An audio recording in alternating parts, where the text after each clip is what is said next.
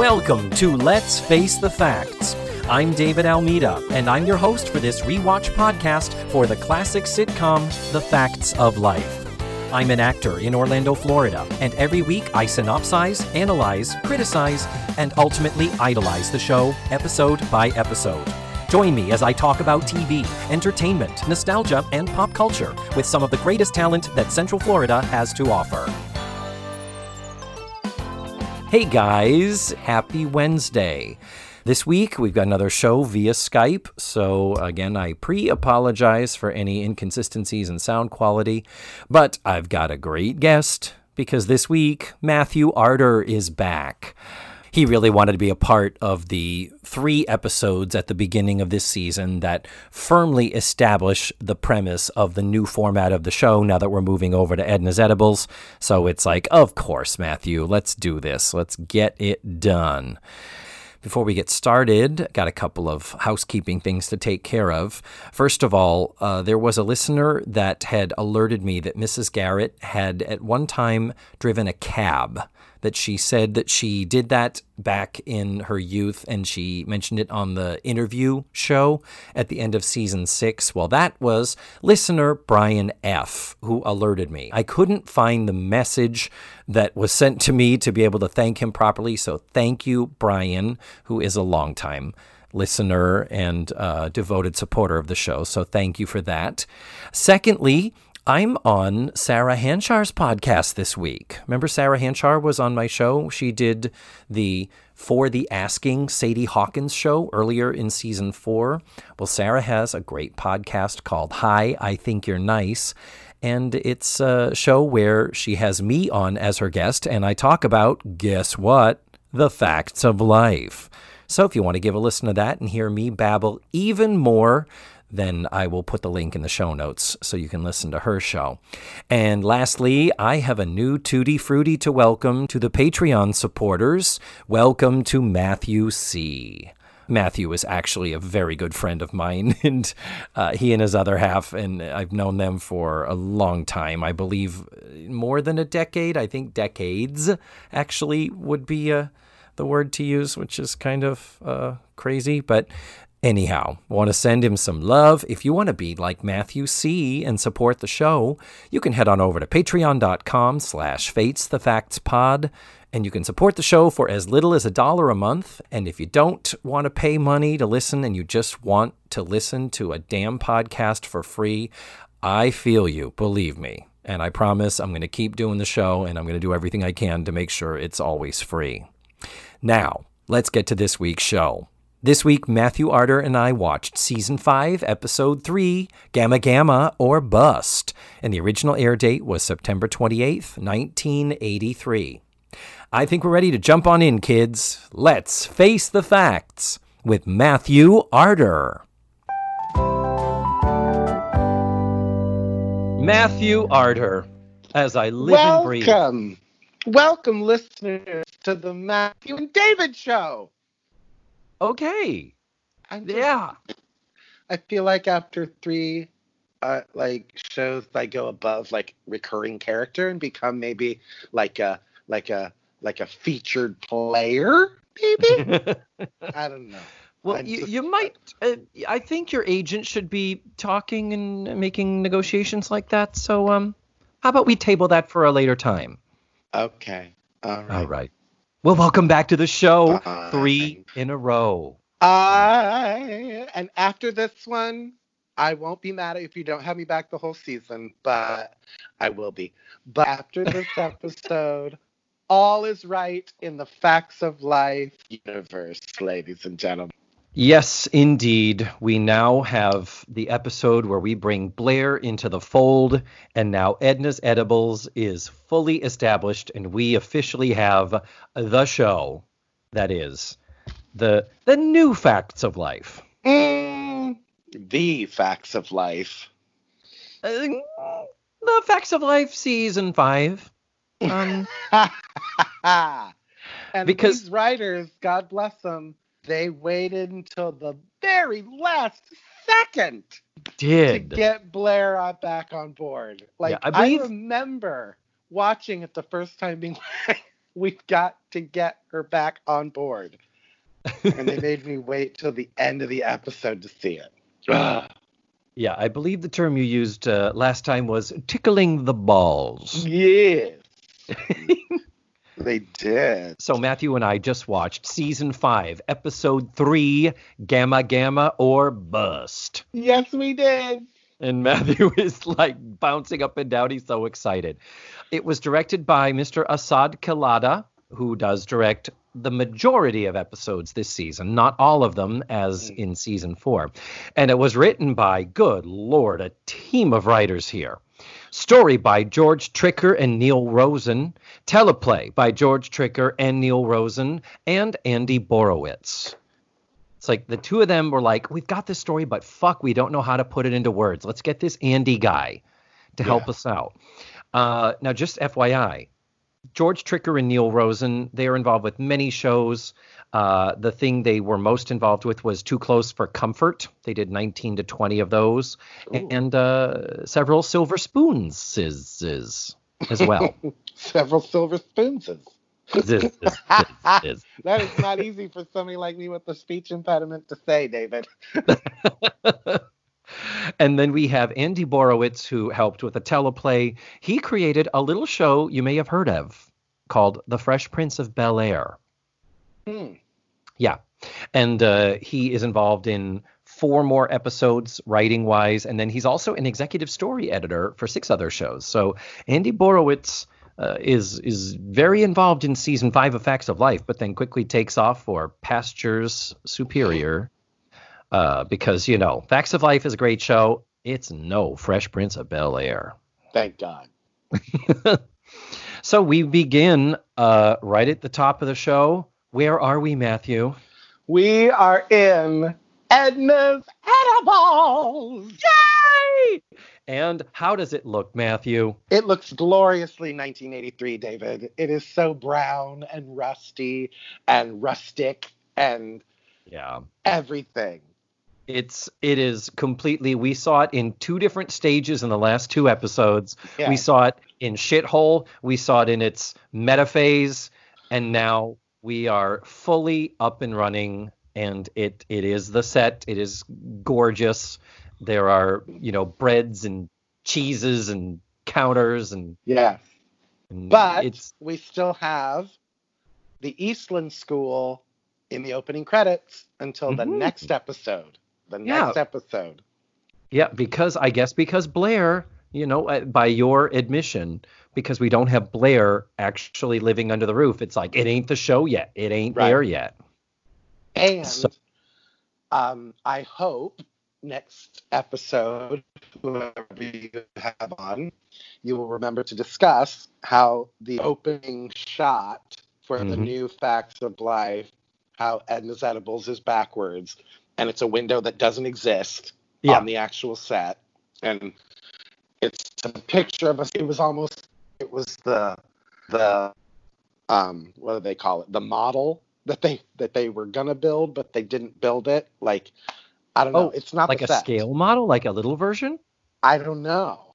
I don't know. An artist rendering of what Edna's Edibles is going to look like, because that window doesn't exist with Edna's Edibles written on it. Yeah, that's very weird. The place that they have it. Anyway. And it should be backwards, because you should be looking out the window. Yeah, very, very strange. Anyhow, so we are in Edna's Edibles. The shop is up and running. And first thing out the gate, Joe and Mrs. Garrett they're Aaron Sorkining. They're walking and talking at the same time. Yes. And Joe is all in business mode. And she's saying, Mrs. G, the shop is still in the red. Yeah.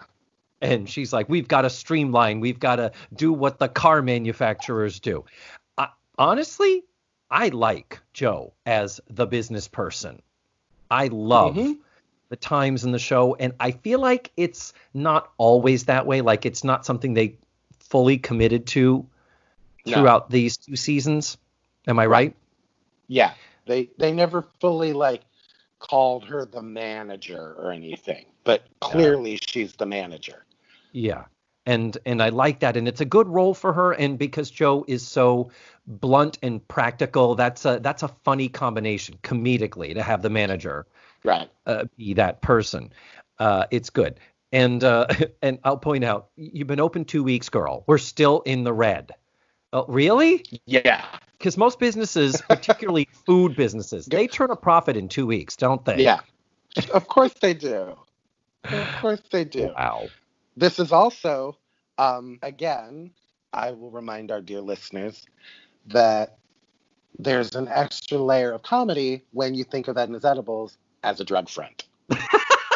I completely forgot. I meant to do that. For the rest of the season, I got to do that better. Edibles, yeah. Just remember to think of it as a drug front.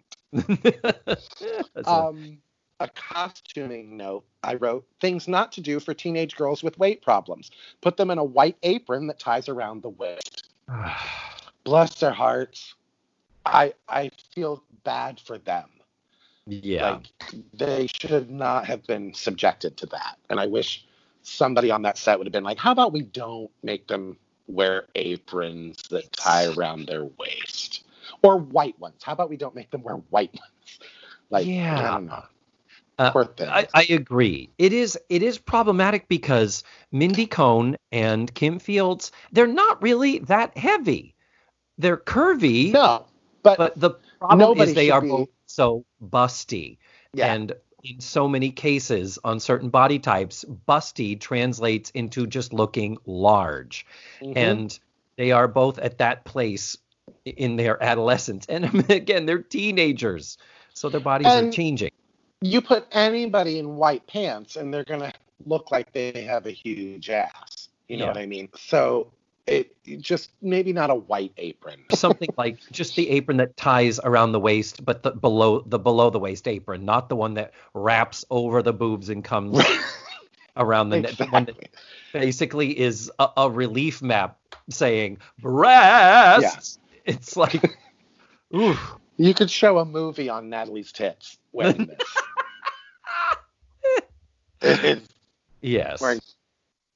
But lest we find ourselves mesmerized by the breasticle factor for too long, who enters the store? Matthew. The very dark blonde comes walking in. And this is not my favorite hair color of hers. Yeah. But I'm so happy. And she's got Bootsy with her. This is our first introduction to Bootsy. The wonderful Jami Gertz. Isn't it? Yes. Bootsy? Bootsy, yes. So, yes, Blair's hair is a deeper golden blonde. I mean, it just looks almost mousy brown to me. Like, she and Natalie have the same hair color, almost. But this is just, this is a very toned down, deep golden blonde. And, it is definitely darker than it was last season. And I'm very sorry that you're not happy with it. I'll be sure to put that in with my notes in the time machine. Mm. And she is with the wonderful Jami Gertz in the role of Boots St. Clair, commonly called Bootsy. Bootsy! James Brendlinger loves Jami Gertz. So James Brendlinger, previous guest of the show, will be very excited about this. This is her first of only 4 appearances. I thought she was on the show more. But I didn't remember her being on the show more than a couple times, but I like her. I wrote down that she knows why she's there and she's playing the character exactly as she's written. Like, this could have gone either way. Like, she could have been like uber irritating. Yes. But instead she really plays it like this is who this person is. Like, complete unself-awareness. And it would have been easy for her to go overboard and made her completely unlikable. But she's likable. I like her. I think so too. For the most part, she is likable. And she had already done Square Pegs at this point. Square Pegs had already gone off the air. Just to do a little quick recap of the Jami Gertz thing. She was originally in movies like The Lost Boys and Less Than Zero. That's what kind of originally put her on the map. And then after this, she would go on to play Gilda Radner in the TV movie biopic, It's Always Something. And I remember being very disappointed. Of course you were. What a thankless job. It's like, poor Frances Fisher playing Lucy in the Playing Lucy and Lucy. Desi. It's like, And what? Denny Dillon playing Roseanne. Oh, Jesus God, yeah. Jamie Gertz did the Gilda Radner movie, and I remember it was sad. It was the story, and of course, the Gilda Radner story is devastating anyway, because I idolized her, and God, she left us far too soon. Oh, Gilda Radner. Every time I think of her, all I can think of is life isn't fair because Gilda Radner's dead and Chevy Chase is still alive and allowed to make movies. No. Stop. That son of a bitch. No. Ugh. No. We're kinder than that on this show. Mm-hmm. I'm not saying it's untrue. By every account, he is absolutely impossible and horrible. Ugh. But not going to reinforce those rumors that we know are true. How do these rumors get started, David? Because I've never heard them. Yes. Jamie Gertz had two series. From 2002 to 2006, she was in a show called Still Standing. Yes. On CBS. Do you remember this show? I will remember it as soon as you tell me who was in it. It was not Still It was Standing. Mark Addy played the husband. Mark Addy is best known as the fat guy in The Full Monty.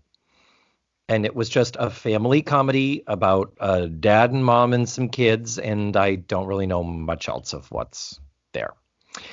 And then she did a few episodes of Entourage, and then 2012 to 2014, she did a series called The Neighbors. I had never heard of this. Mm-hmm. I remember it.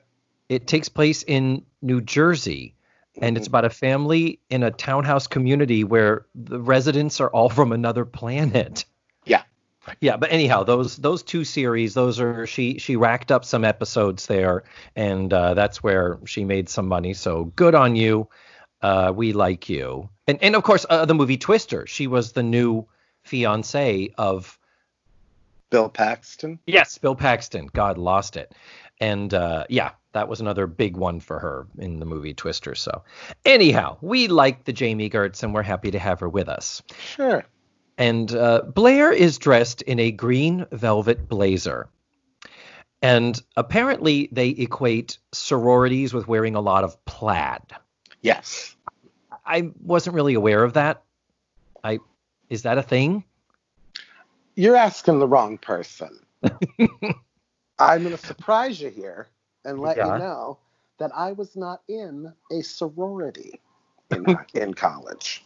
But were you aware of sororities and how the girls dressed? Because No. I mean, and it could just be plaid was a thing, but I mean, to me, plaid as a uniform that's your Catholic schoolgirl thing. That's. Mm-hmm. Mm-hmm. And she does talk about knee socks and stuff. Yeah, knee socks, and it's gotta. There are times when you're like, to the writers, you want to say, you do know that college is different from high school, that they don't have chaperones and curfews and uniforms. And anyway, regardless, Blair is wearing a red plaid skirt, which in combination with her green velvet blazer, she is ready to escort the children to Santa's lap down at the local mall. Yeah.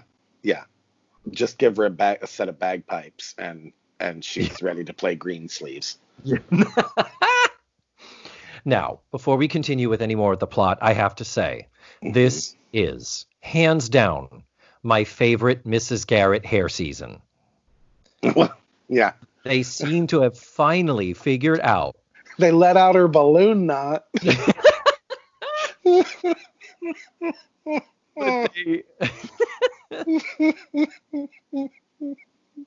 Are you okay? Yeah. I'm glad I Oh, David, I love you so much. Oh, God. No, her bun does not look like a balloon knot anymore.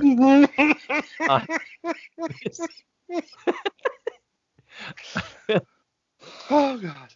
It's not this big, tight Katzenjammer Kids thing on the top of her head and overly sprayed. And it seems like we finally have some layers in the front, and we also have just the right amount of backcombing and size.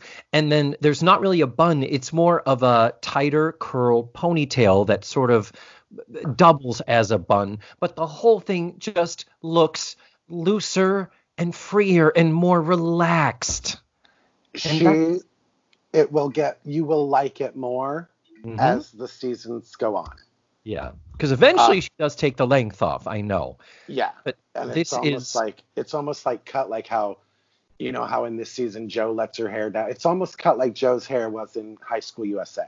It's almost that kind of shoulder length permy kind of. Yeah. Mm-hmm. So you'll enjoy Mrs. Garrett's hair the farther you get into season 5 and 6. So Bootsy is the president of the sorority that Blair is pledging. And that sorority is what sorority, Matthew? Gamma Gamma.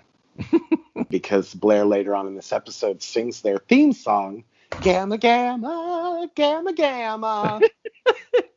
I have a note about that where I'm like, sorry, what was that? What? It is so fucking weird. Anyway, so talk about what you talk for a while. What is? Okay. Well, I wrote down something because what the point is, and I mean, let's just cut to it. Bootsy is in need of a caterer, and for the big sorority banquet where they announce the new people coming into the sorority, of which Blair is one. Mm-hmm. So they decide that Mrs. Garrett is gonna be the caterer.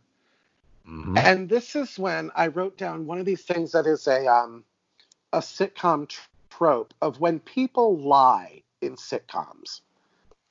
Mm-hmm. Because what Blair says to Bootsy is, they say, Mrs. Garrett, somebody says it's her first time catering something. Yeah. And she goes, it's my first time. And Bootsy says, your first time? And then it suddenly becomes her first time where she's looking forward to it. Right, everybody? Yeah. And it's like, do they not think that we're not smart enough as viewers to know that? I mean, we know Mrs. Garrett. We know Edna Venables. Yeah. For her to have said that bluntly, like, seriously, like, rather than everybody looking around and being like, right, everybody, her first time where she's looking forward to it. Yeah. I could have done without it. I could have done without that kind of fake acting, because you know how I feel about Tootie and her acting. There's another scene coming up where she lies, it's just... Yeah, so this deal of Mrs. Garrett quickly stepping in as the caterer for this party tomorrow night. Yeah. We find out that the caterer that they were going to use went out of business. And Bootsy says they did a clam bake for the Young Republicans, and everyone went home with ptomaine. Yeah. And I'm like, so clearly it was a Democratic caterer. I support them. And also, one thing can send you out of business, apparently, in Peekskill. Or in Peekskill. Yeah, the tight catering competition market that is Peekskill. Yeah. Yeah. But I do love, and just so the viewers know, they offer $300 to cater the event. Mm-hmm. In today's money, that is $725. Okay. So and that's pretty good. And Mrs. Garrett seems to feel like she can do it. So they're like, okay, great. It's going to happen. My next note, Matthew, was doesn't ask how many people, question mark, question mark, question mark. Doesn't ask menu, question mark, question mark, question mark. Well, she doesn't ask menu because that's the plot point. Exactly. We learn later that that's important that she doesn't ask, but I still have a problem that she didn't ask. Just going on record saying that. And Bootsy offers $200, and it is Joe who talks her up to $300. Yeah. So again, Joe, the ball-busting bean counter, right, keeping the business on track and keeping the profits high. So we like that. So basically, Blair is very, very nervous. She wants to get into Gamma Gamma so badly. And Bootsy is fucking with her and saying, you do know how many no votes it would take to keep you out. And Blair says, a lot? And Yeah. Bootsy's like, one. Just the one. Just the one. And it's like, oh, fuck. So, and then Bootsy says, oh, I've got to go. I'm late for my squash date. Do people play squash in Peekskill? Well, if they're not wearing plaid, they're playing squash, is what I have discovered. Sorority. This next scene after Bootsy leaves, this is when we find out that it's important to Blair to get in there because she's a legacy, because her mom was a Gamma Gamma Gamma, and her grandmother was a Gamma Gamma Gamma. And she talks about how excited she is to not be living in the dorm anymore. And I wrote down, she talks about her neighbor listens to the soundtrack to Conan the Barbarian. Bless.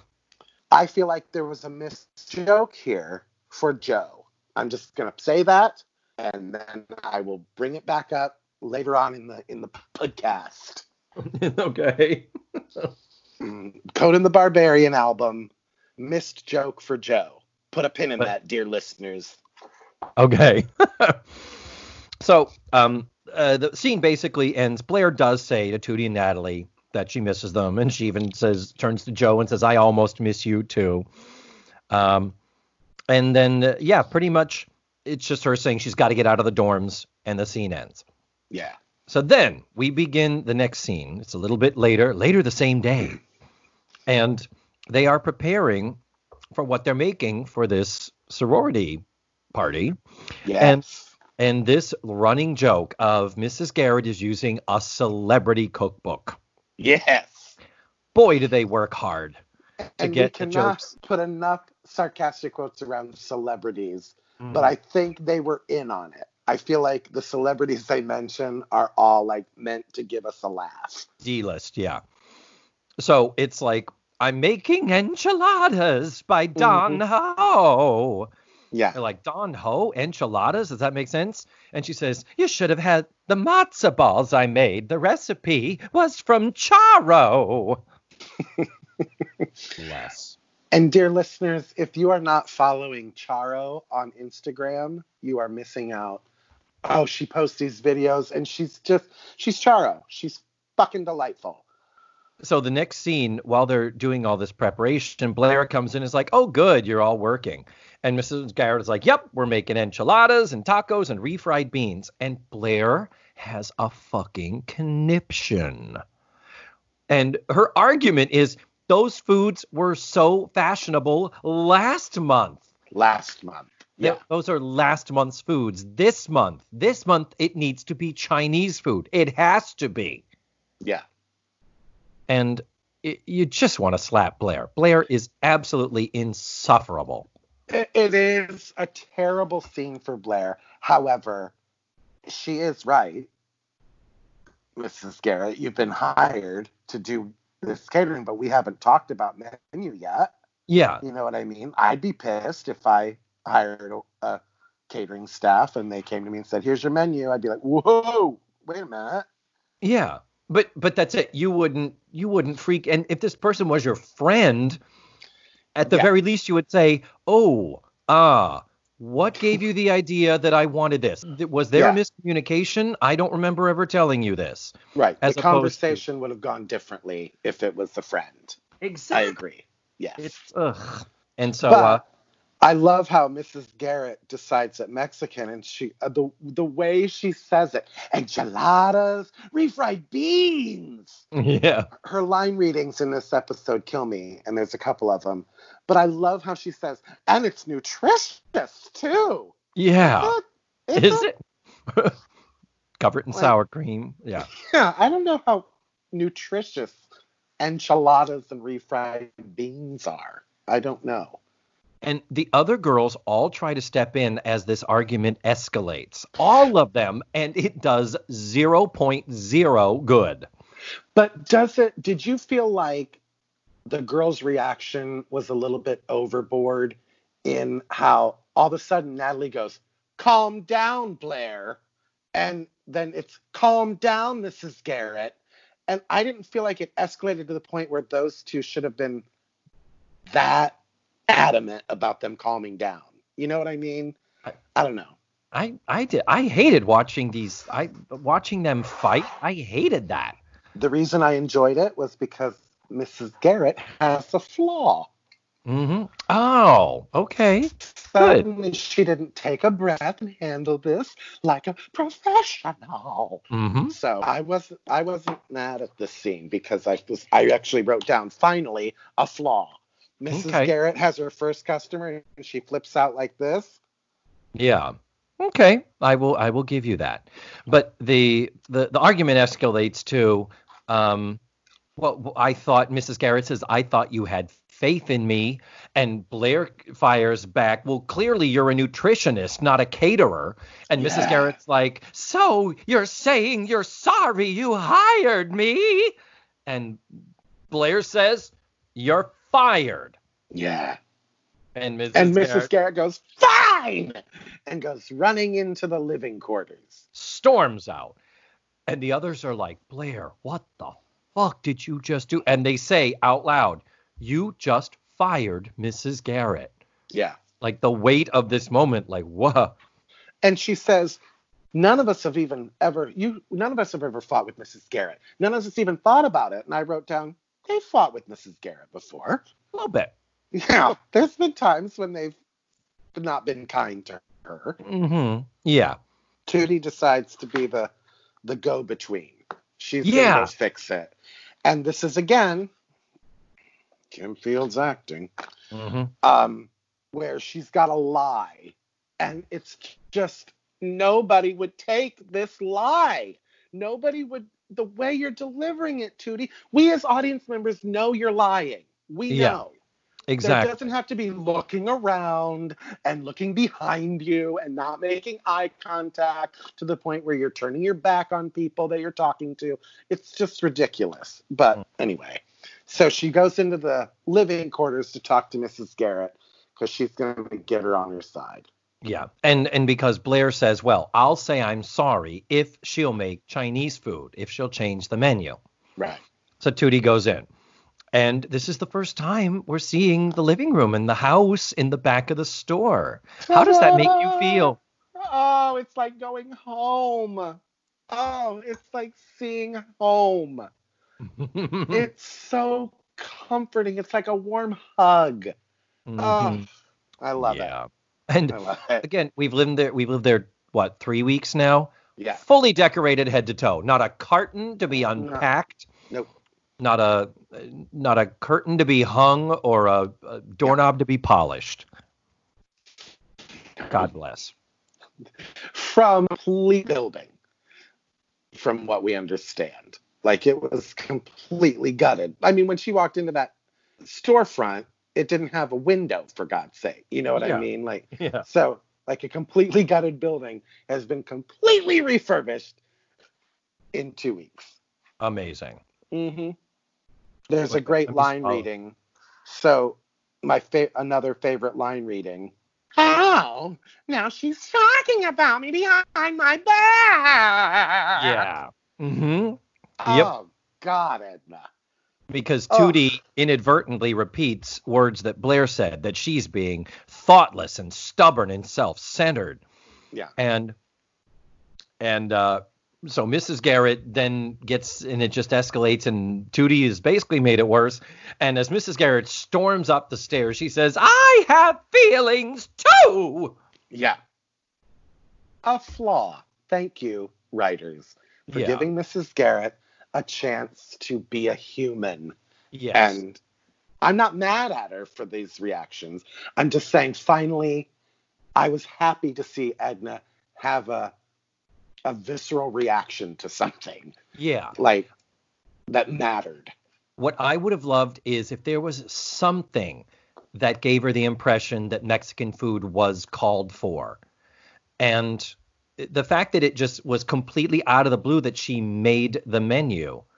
And even if she said, "Well, Blair, you're only giving me 24 hours notice. This is the only thing I can make on such short notice. I really didn't think you guys were being picky about it because I'm on such a time crunch. That would have been okay to hear her say that. And she does say that to Blair. She does say that. She Where?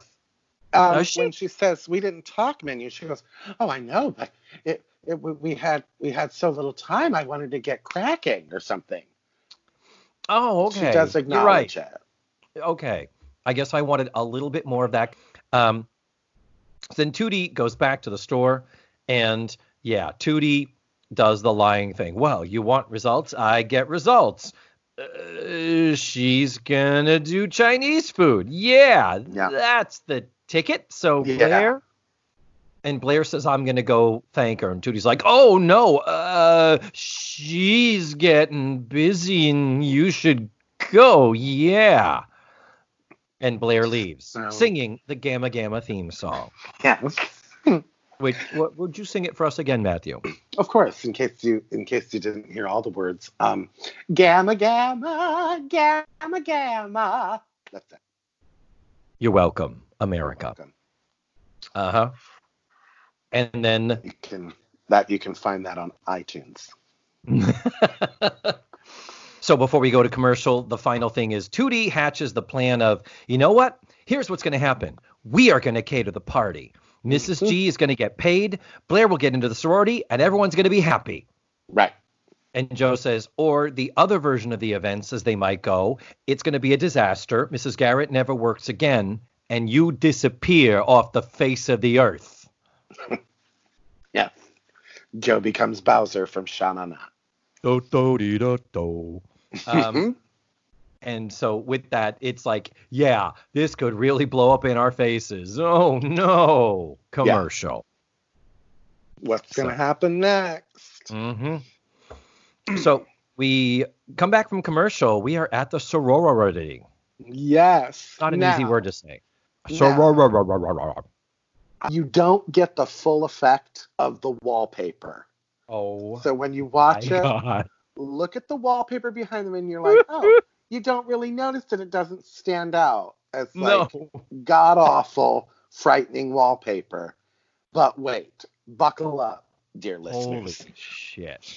Yes. This fucking wallpaper. I did go back and look, yes. I did too, because it doesn't make you go, whoa, until the next scene when they're all coming in and you see all that wallpaper and you're like, oh my God. Yeah. So Joe and Tootie and Natalie are at the sorority. They are catering. They're doing the work. Yes. So they managed to do all this in Mrs. Garrett's kitchen at her place of business over the last 24 hours without Mrs. Garrett noticing or knowing.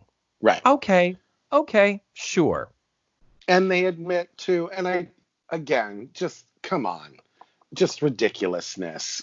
Like, they said they substituted ingredients and they made sweet sour sauce out of vinegar and Ovaltine. Come on. Yeah. Just come on. And they said, what about the lemon chicken? And Joe says, well, you burned the red and white bucket. And that doesn't get a laugh. That does not get a laugh because people had to think it like red and white. Oh, it's a KFC joke. Right. Which made me beg the question, why didn't you just go to a Chinese restaurant? Mm-hmm. If you're going to go to Kentucky Fried Chicken to get chicken, why wouldn't you just go to a Chinese restaurant and order a fuck ton of food? I don't. I get it. It's the Mrs. Doubtfire. Right. We'd have no plot if they did that. I get it. Well, it's the Mrs. Doubtfire thing of that first night when he makes that gorgeous gourmet meal. Right. Or it's like, okay, you are doing this and you are working at the TV studio because you have no fucking money. And yet you ordered a meal delivery. And at the time, I think it was like $100 for the meals for all 5 of them, which was a lot of money. Yeah. And it's like, where the hell did Robin Williams get $100 to spend on the food? Right. Anyway. So then we get this barrage of jokes relating to that celebrity cookbook yes. earlier. So they say, okay, we've got the David Bowie wonton. Yes. The Barbara Mandrell and the Mandrell sisters chow mein. Yes. The Ricardo Montalban chop suey Yes. and the Mr. T fried rice. But then, like we talked about before, how for some reason they will just use the wrong quote. Oh, yeah. And so, then Natalie, what does she say? She picks up the Mr. T fried rice, and she goes, this is my fried rice. Eat it. And the audience lost their mind. Like it was funny. But shouldn't she have said, I pity the fool that doesn't eat my fried rice? Exactly. You are 100% right. I don't understand why. Pity the fool. Yeah. Was that not like a, or even like now we know, like to put in like a, eat my fried rice, stay in school, you know, like, anyway. But yeah, no, you're totally right. And 18 was huge. Like that was the sleeper hit of last season that broke into the top 10 for NBC. And it was a mid-season replacement. So 18 was this very big, unexpected phenomenon. Well, and he had done DC Cab, and he had done Rocky 3. So there was nobody that didn't know who Mr. T was in 1983. Yeah. But yeah, she did the joke wrong, and yet it still got a laugh. None of the other references I did got a laugh. None of those other celebrity mentions, 0.0. It was like, ooh, those you could tell you engineered. I laughed. When they said the Mandrell sisters. Chow mein. I laughed. But the thing is... But the reason they're saying all of that is because they decide to hide the food, and they're passing it to Tootie, who then, again, was this a choice? I wrote a whole thing about this. Tootie decides they say, let's move all of the gross food to the back. So they all do a assembly line of handing the food down to Tootie, who's at the end of the table, and she stacks them on top of each other. Like, I wondered if that was like a directorial choice, like if they were like, wouldn't it be hilarious if I stacked these on top of each other? And they were like, yeah, leave it in. But again, use your brain, Tootie. You're not going to put plates on top of each other. And you are representing Mrs. Garrett's Edna's Edibles, so think a little bit, for Christ's sake. Yeah, but anyways, and that relates to the next... with that. Clearly, you do not stack your plates around Matthew, ladies and gentlemen. Thank you. But it relates to the other thing of they basically say they know the food is bad. Yeah. They say hide it. Maybe if we hide it, and then they stand in front of the table. This is where comedy fails. It's like your comedy has got to be rooted in some form of realism. Yeah. It's like this, you are serving this food and they're going to eat it. You're not going to stand in front of it and they're going to forget that there's food. It's just like, come on, you need to have it even the slightest bit connected to logistical human thought. Correct. And this humor is not. So then Bootsy and the girls enter. They descend the staircase. All the girls who are pledging the sorority, with Bootsy, Blair included. And this is where we get the first shot of the wallpaper above the wainscoting is all the way up to the ceiling over the stairs. So it's 2 stories worth. And Matthew, describe this wallpaper, please. I can't. It is dark blue with like white lightning streaks through it. But it is just garish. The pattern is huge. It is a bold print. Here's what I thought it was. To me, it looks like a lie detector test. Yeah. You know when there's the very heavily dense zigzag up and down. Yes. It's like tightly compressed zigzags in white on a navy blue background. Yeah.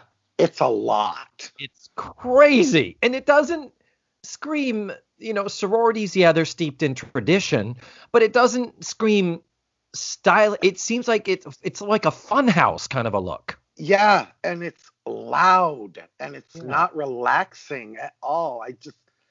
It was a very strange choice for me. Does Beetlejuice live there? I mean, but what? More strange for me was when she comes down the stairs leading this group of 40-year-old women. I'm sorry. 20-year-old women from 1983. You just made me snarf my Fresca. Did anybody in that group look under the age of 45? It looked like a group of librarians taking a tour of a fun house. But her line is, and now the highlight of our tour. Really? The living room is the highlight of your tour? And second of all, how did they get in there if they haven't seen the living room yet? Did they come in the window? They're coming from the second floor. So I was wondering, like, where did the tour start if they are coming downstairs to see the living room for the first time? And it's the highlight of the tour. Yeah. I don't get it. And, I mean, we're talking the plaid, the sweaters, the sweater vests. High neck collars. Yeah, the sweaters tied around the neck. And, I mean, here's another thing. I don't know if it's here or if it's earlier, where Bootsy says top drawer, where they're trying to do that sort of rich people preppy-like talk. Mm-hmm. It's like top drawer. Didn't Patrick Dennis say that in Auntie Mame in 1958? I'm pretty sure. I'm pretty sure. Well, the 80s. Like, she might as well have said, this is the cat's pajamas. Yeah, exactly. And now the ginchiest part. This is actually a good joke, where she says she's making these comments and even has Blair introduce the food. Yeah. Like it's a big fucking deal. And every time they make a comment, Joe and Tootie and Natalie make a wisecrack about how shitty and awful the food is. And the one that I like, Bootsy said, oh, it just looks top drawer. And Joe says, yeah, it is, next to the socks. Yeah. Hilarious, Joe. I know. But, okay, but we haven't discussed it. We haven't stopped this plot train here, Matthew, to discuss. Why is the food bad? Why? These girls, for the last 3 years, have been cooking enough food for a school of 200 to 2,000 students. Mm-hmm. They can't boil rice. They don't know how to boil rice and add seed. They don't know how to follow a fucking recipe. Yeah. Even if the I mean, and I don't know, is the joke supposed to be the recipes are bad because they use the Mandrell sisters? There are other cookbooks out there. Yeah. But it's like, I don't think the recipes are supposed to be bad because the comments about how, these are Charo's matzo balls, yeah. Yeah, Charo's matzo balls. So it's just, again, using vinegar and Ovaltine. It was just so ridiculous to me that I couldn't handle it. Yeah. Not rooted in reality. And anything just to say, I just threw some soy sauce and I wasn't sure, so I added a cup of salt. Right.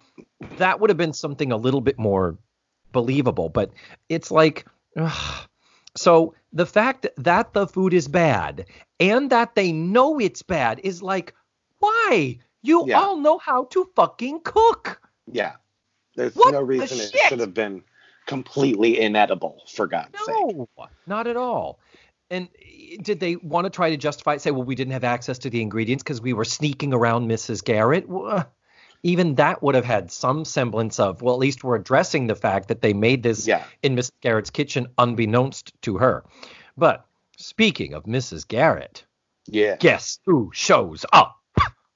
I don't know where she comes from. The kitchen? Because that's not the front door that she comes in through. Maybe she came in the same door that the tour came in. I don't know. But she comes in and they're like, oh, my God, you found us, kind of a thing. And she's like, you left a trail of Ovaltine. Mm-hmm. Really? And Mrs. Garrett put 2 and 2 together. Old Sherlock Garrett over here. Yeah. I came from my kitchen because I smelled the disaster. Yeah. You smell the disaster in the kitchen, but not while it was being made for you to walk in and say, hey, what you doing? Even if they had said a line, I can't believe we lied to Mrs. Garrett and convinced her this was for something else. Yeah. Even that has some semblance of sanity about it. But Mrs. Garrett is pissed, and well, she should be. She's like, you are catering? You just made food and are doing this event while using the name from my business? Yeah. And she's goddamn right. And she says it beautifully. You did this. And one of them says, yeah, thanks for understanding. Well, and I love, Natalie's made the point, like, we've never even fought with Mrs. Garrett. No, but we've sure fucked her over a couple times. Mm-hmm. Like, we've put her into some pretty awful situations a couple Yeah. times. And or ignored her or marginalized her Yeah. or acted completely in our own self-interest with no concern for her. Exactly. Yeah. We have evidence to the contrary. But Mrs. Garrett says, I came here to protect my name. And Blair confronts her and says, I'm so glad you came to your senses, blah, blah. And Mrs. Garrett tells her what is up. mm-hmm. And then at that moment, that's when they all turn around and Bootsy says, Warnsy, the food stinks. But it was such a great line. Just so direct. The food stinks, Warner. And I laughed out loud because of her delivery. And I wrote down, did they miss an opportunity for one of those 80s kind of terms? But they make up for it later. Mm-hmm. So then Mrs. Garrett, doing what the girls do, lies and lies badly and somehow gets away with it. Oh, well, this food went over so well at Calvin Klein's last weekend. But if the way she said it, God bless Edna Garrett, God bless Charlotte Rae, she didn't do, if she didn't have the girls behind her going, yeah, mm-hmm, I would have believed it. You know what really? I mean? The way she said it went very well at Calvin Klein's last week. Oh, did she deliver? I didn't remember. Okay, yeah, I'm misremembering. I would have believed her because the girls were behind her going, yeah, Calvin Klein, everybody. That's not a lie. Yeah, it's just such bullshit. But I would have believed Edna the way her line delivery was. Yeah. And then she says, Jackie couldn't stop raving. Yeah. And they're all like, Jackie. And someone says, Onassis or Bissett? Yeah. And someone, I think she says, either. Which I love, that in 1983, they're asking us to know that sorority girls would know who Jacqueline Onassis and Jacqueline Bissett were. However, and the reason I say that is because I just listened to a podcast where Pete Davidson was on it. Mm-hmm. And he did not know who Princess Diana was. Yeah, I heard that's, oh, hello, right? Uh-huh. Yeah. Couldn't pick her out of a crowd. So yeah. I find it, Jackie Onassis wasn't on everybody's radar in 1983. Certainly not college girls, no. No. I mean, but they knew who she was. Maybe the wealthy, I guess I can give it because they're all wealthy. Maybe. But I don't know. I just, again. Yeah. Nope, I agree. Yet another groaner from the episode.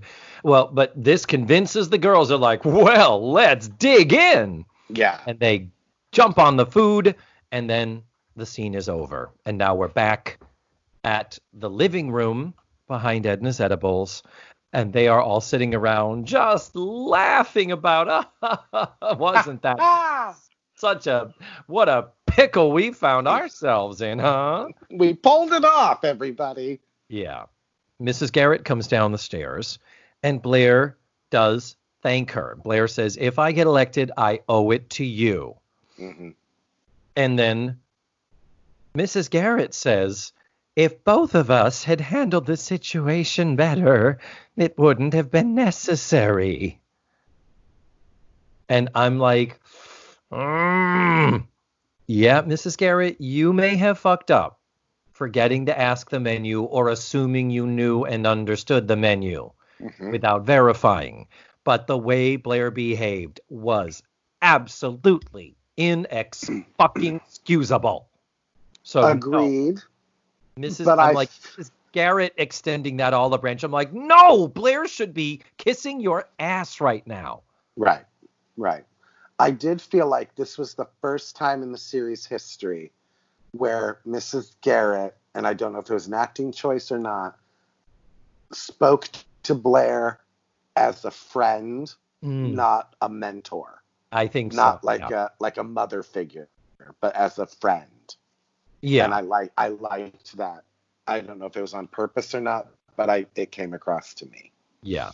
And and her at the very least accepting part of the blame. But anyhow, Mrs. Garrett does say, I should have consulted you. And yes. Is it Blair who says, well, next time we have a childish argument, let's do it in a more adult manner? Yes. It's a great line. I really like like it.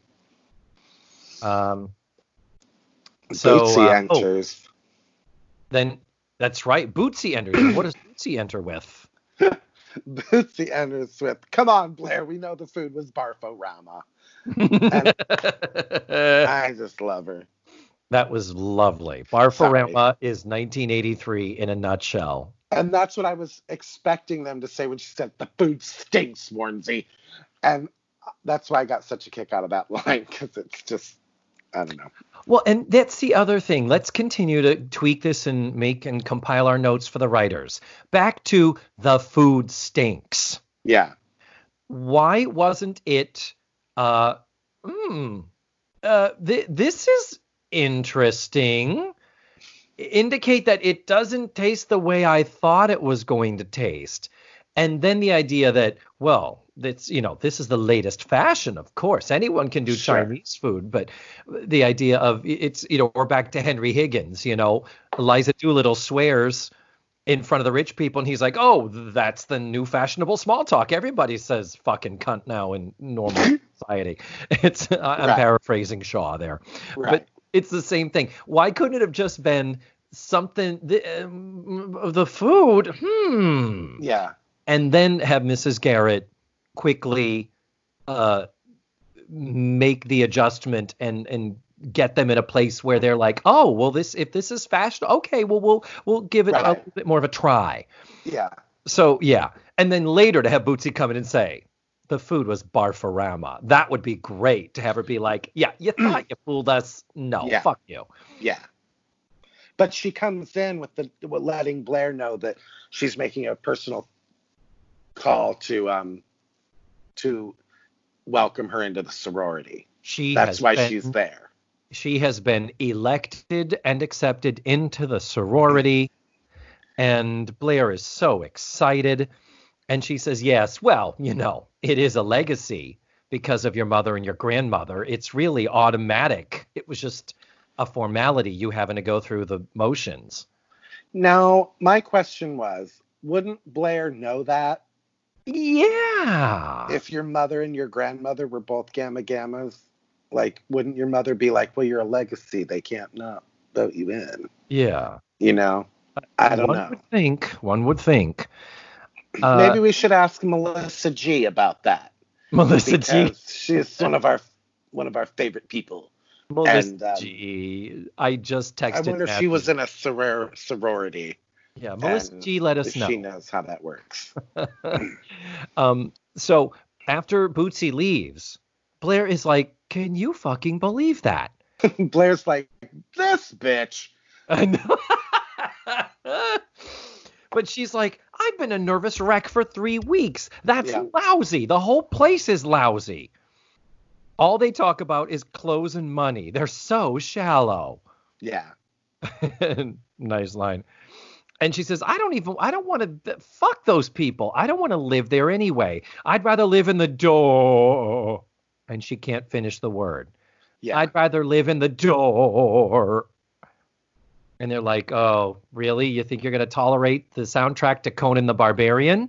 No. And she says, oh, no, it's not Conan anymore. What is it? It's the Daytona 500 album. Mm-hmm. From 1974.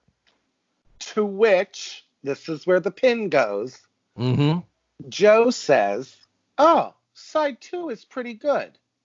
Would it have not been funnier if she said that to the Conan O'Brien joke at the beginning.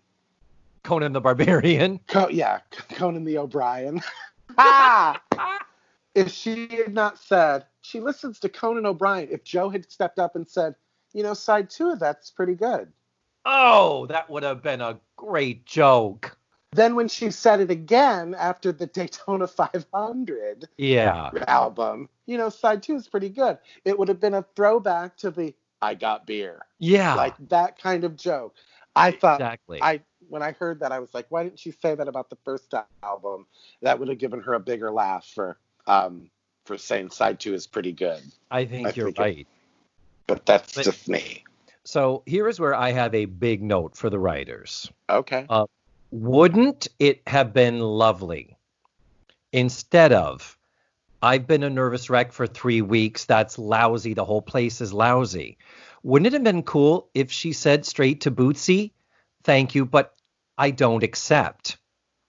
And have Bootsy say, why? And have Blair say, I have been so stressed these last 3 weeks. I haven't been able to think. I haven't been able to concentrate. And she said, and have her say, I got into a fight with a woman who is arguably one of my best friends. And have Blair, number one, indicate that part of her meltdown at the beginning, they never really explicitly say, Blair is freaking out over the Mexican food versus the Chinese food because it's all about the impression it's going to make on the party and the election and my ability to get in the sorority. They don't really drive that point home. Blair is just being a bitch. So to have Blair own up to, you guys put me in this position where I acted terribly to somebody I love. That's not cool. And I don't appreciate it. That's all. Number one, acknowledge that Blair wasn't just being garden variety, snotty, bratty Blair at the beginning. It was being driven by her nerves over this sorority election. Do you agree? And yes, I do agree. And to also, in that speech, let the girls know that she is sorry for how she behaved. Yes. Without having to turn around and say, I'm sorry. Because they're watching Blair turn down something that was so fucking important because of her feelings. That would have given Blair some humanity. Yeah, absolutely. Yeah, pushing this point over the top, then we really have earned, I don't want to live at the sorority because you people are so much more important to me than any other fucking place and these people. And then that's where I have her say, it's not an issue if I don't want to go back to the dorms. I don't. But more important than that, I want to be with you guys. I want the team back together. I would have cried. I probably would have fucking cried. More than I did. Because I wrote down in my notes that, I mean, it satisfied me. The writers did a great job in having Blair had to go from not at all wanting to live with these fuckers to wanting to. Yeah. Not necessarily needing to, but wanting to. Because she didn't need to. She could have gone to the dorm. Yeah. But for or her, bought a house. or bought this house. Yeah. But I was satisfied with. They had a tough challenge to get Blair to need to want to move into this house with them. Yeah, because we actually haven't. I got ahead of us, and we didn't actually address what happens is Blair starts playing Pollyanna. Blair starts, I guess I'll just have to put up with the music in the dorm and be unhappy. And then Mrs. Garrett is like, well, there's one other place you could live. And I do like the way they ended it, but we'd have to have an election first. Yeah. And then everybody thumbs up, and Joe puts up just the fist and has to force her thumb up. That was a lovely moment. I really liked that. That's not the first time Joe has put up her fist and had to force her thumb anywhere with Blair. No. I'm just throwing that out there. I'm just letting you know. But so, but I was happy with that. There's a lot of logistical gaps, let's say, in this episode for me. So, Matthew, I know you think the Edna's Edible seasons are some of the greatest. As of this point, not some of the greatest, the greatest. The greatest. Yeah, not some of. This one has not. This is not good evidence to present to convince me. I did not really, for how many annoying little things that should have been caught or corrected. But let me, in the writer's defense, dude, the past 3 episodes to get to this point, they had to be fucking exhausted. Like, the whole crew they've rebuilt this set. In 3 episodes, in 3 weeks, they had to go from one set to another set to figure out a way to get all the girls back together.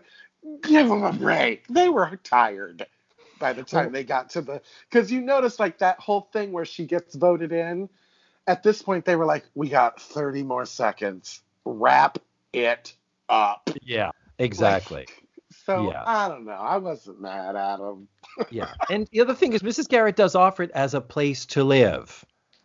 There is no talk that you would need to work here in exchange for free room and board. I mean, it's like, or whatever you're paying the dorm, you're going to pay me, and that's going to help me get into the black now because Joe is breathing down my ass that my business isn't profitable in 3 weeks.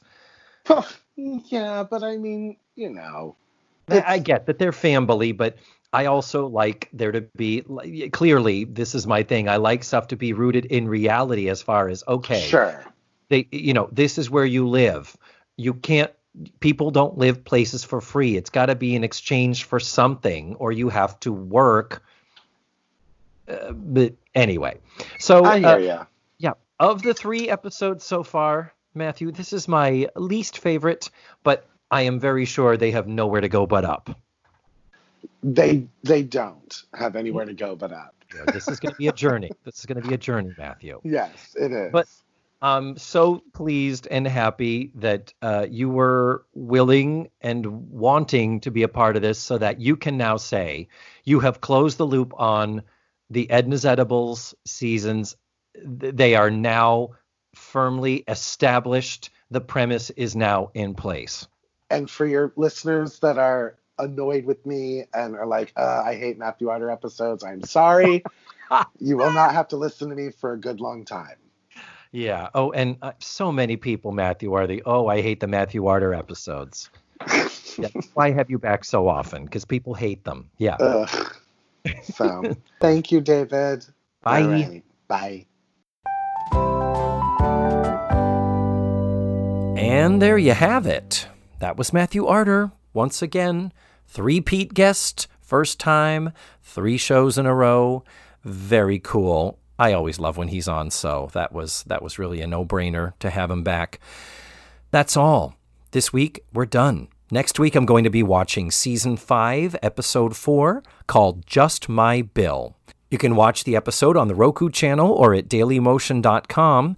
Check out the links in the show notes or on this show's webpage, and they will get you to the episode where you can watch it for free.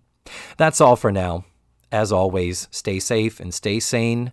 Thank you so much for listening, and remember, the facts of life are all about you.